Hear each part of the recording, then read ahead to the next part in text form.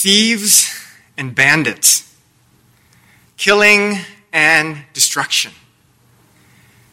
Jesus naming the forces that still influence us today. Think about it. Have you been conned, oppressed, or bullied? Pushed over the edge, cast out, crushed, shunned, rejected? We feel it. We see it. We hear stories about it. And there's a myriad of ways that life circumstances and people chip away at us, batter us down. Our human spirits, our psyches, our souls. As Paul the Apostle writes, we are stressed, perplexed, pressed in on every side. Lord, have mercy. On Good Shepherd Sunday, Jesus stands with us again, alongside us. And in today's story, he's in the middle of a crowd that's just witnessed a very shameful treatment, a casting out of the man once born blind. We can't fully understand chapter 10 unless we lean back into chapter 9. And we read that some of the Pharisees near Jesus say to him, "Surely we are not blind, are we?" And Jesus says to them, "If you only were blind, you would have no more sin. But now that you say, 'We see,' you are stuck in your sin." Ouch, Jesus. Really giving it to the religious leaders for their bullying, their blindness, their pride-filled posture, their certitude, how they so eloquently enforce the rules. And they con people. They cast out. They divide and even devour. Jesus calls them thieves and bandits. Is it any wonder that these powers and principalities will eventually conspire to kill him? Which again brings us to our verse, chapter 10:10. The thief comes only to steal, kill, and destroy. But I have come for all, that they may have life and have it abundantly. We get that abundance language again that we were talking of last week and trying to embrace and press into abundance. Grace upon grace. Remember the images flowing like rivers of water? Or remembering the wedding feast in Cana where Jesus turns water to wine, 700 liters of wine poured out at a wedding feast? Abundance, grace upon grace. From the heart of Jesus, the words of Jesus, the posture of Jesus, the actions of Jesus.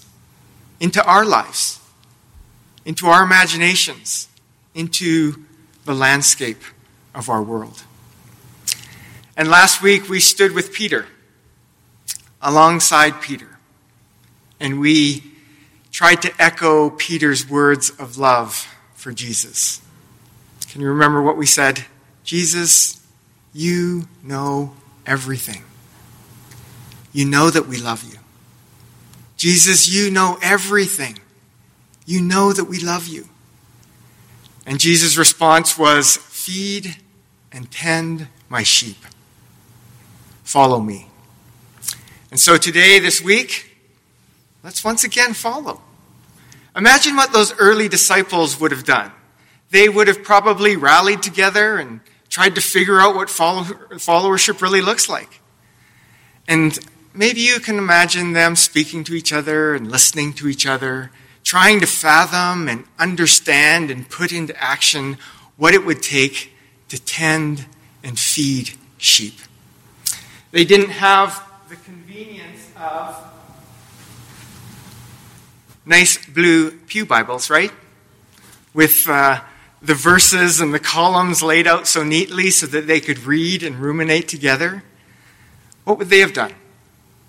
They would have shared Just seeing if anyone's awake in the sanctuary still. They would have shared stories, right?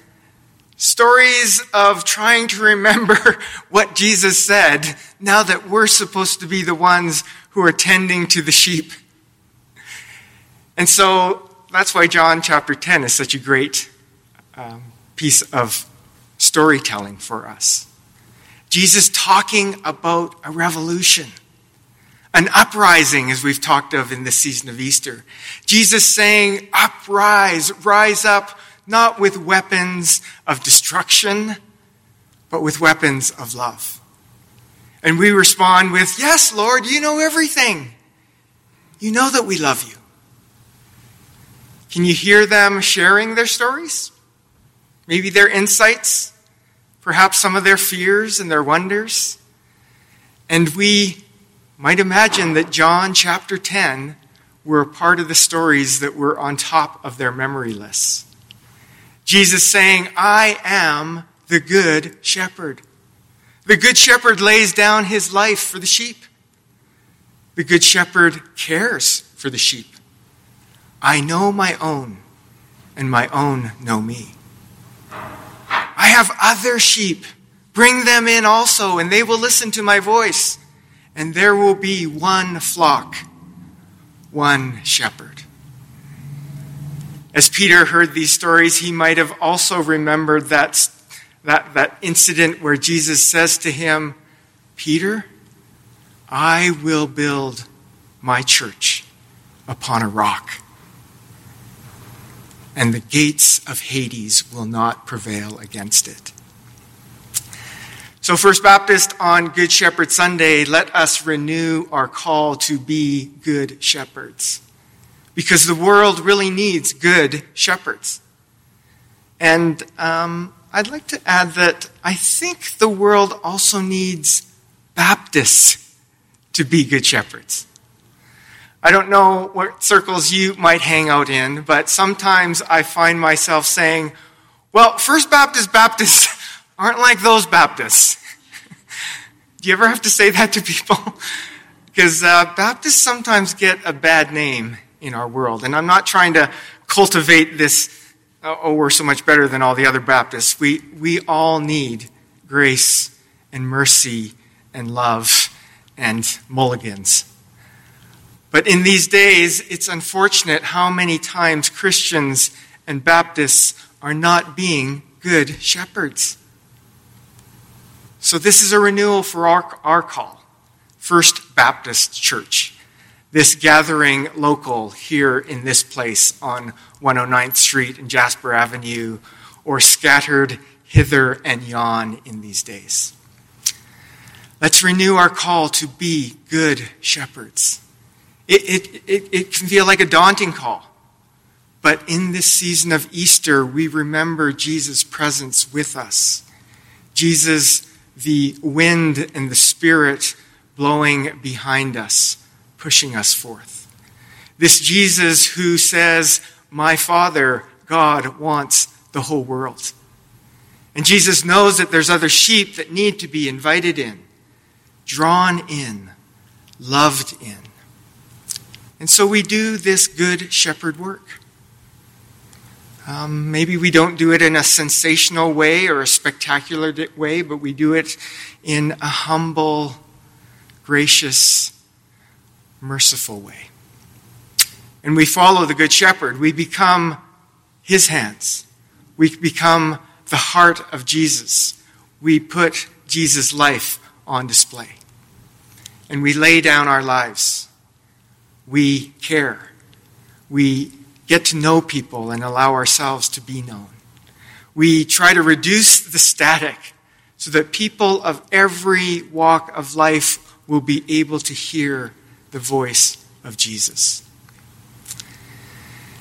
And I know that the FBC flock is doing this. And we as ministry staff and church council hear stories about how you all are caring and calling and reaching out and sharing resources.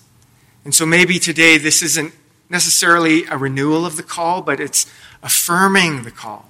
It's assuring us all of the call that we are doing good shepherd work.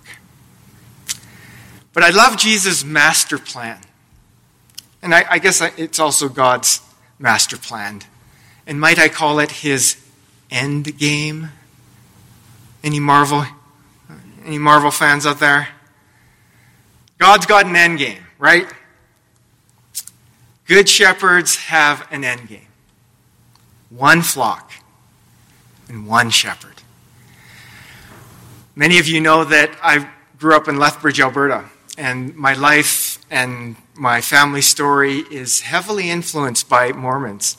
And I had lots of Mormon friends growing up, and Mormon farmers really took care of my family when we first historically came to Alberta, southern Alberta, in the mid-40s. But the Mormons really stick it to us sometimes, right? They really stick it to us Protestants. Too often we're dividing or splitting, or you know why we get our name? Because we're protesting. And my Mormon friends would kind of bug me because they knew I was a Baptist kid. And they talk about their church as being the Church of the Latter-day Saints. And they had all this one church around the world united, and they would always ask me why we were so split up. So maybe we could learn a lesson or two from our friends in faith. Local church, we can be one flock with one shepherd. Global church, 1 billion Christians, that we would be one flock with one shepherd. We could dwell in green pastures. We could have our souls restored, walking together through the darkest valleys, knowing, believing that we will be comforted. God preparing the way for us, a place for us, meals, anointing, the oil of gladness, our cups overflowing. And those final phrases of Psalm 23, goodness and mercy pursuing us all the days of our lives. This is the Jesus promise. These are Jesus' pastoral words of assurance for one flock, one shepherd. Jesus says, hear my voice, my sheep. Follow me. No one will snatch you out of my hand. Jesus speaks to the thieves and says that they will be thwarted. Jesus tells the bandits to beware. What my Father has given me is greater than all else. So once again, hear these words of promise. Hear these words of assurance for shepherds and good shepherds. No one can snatch you out of Jesus' hand.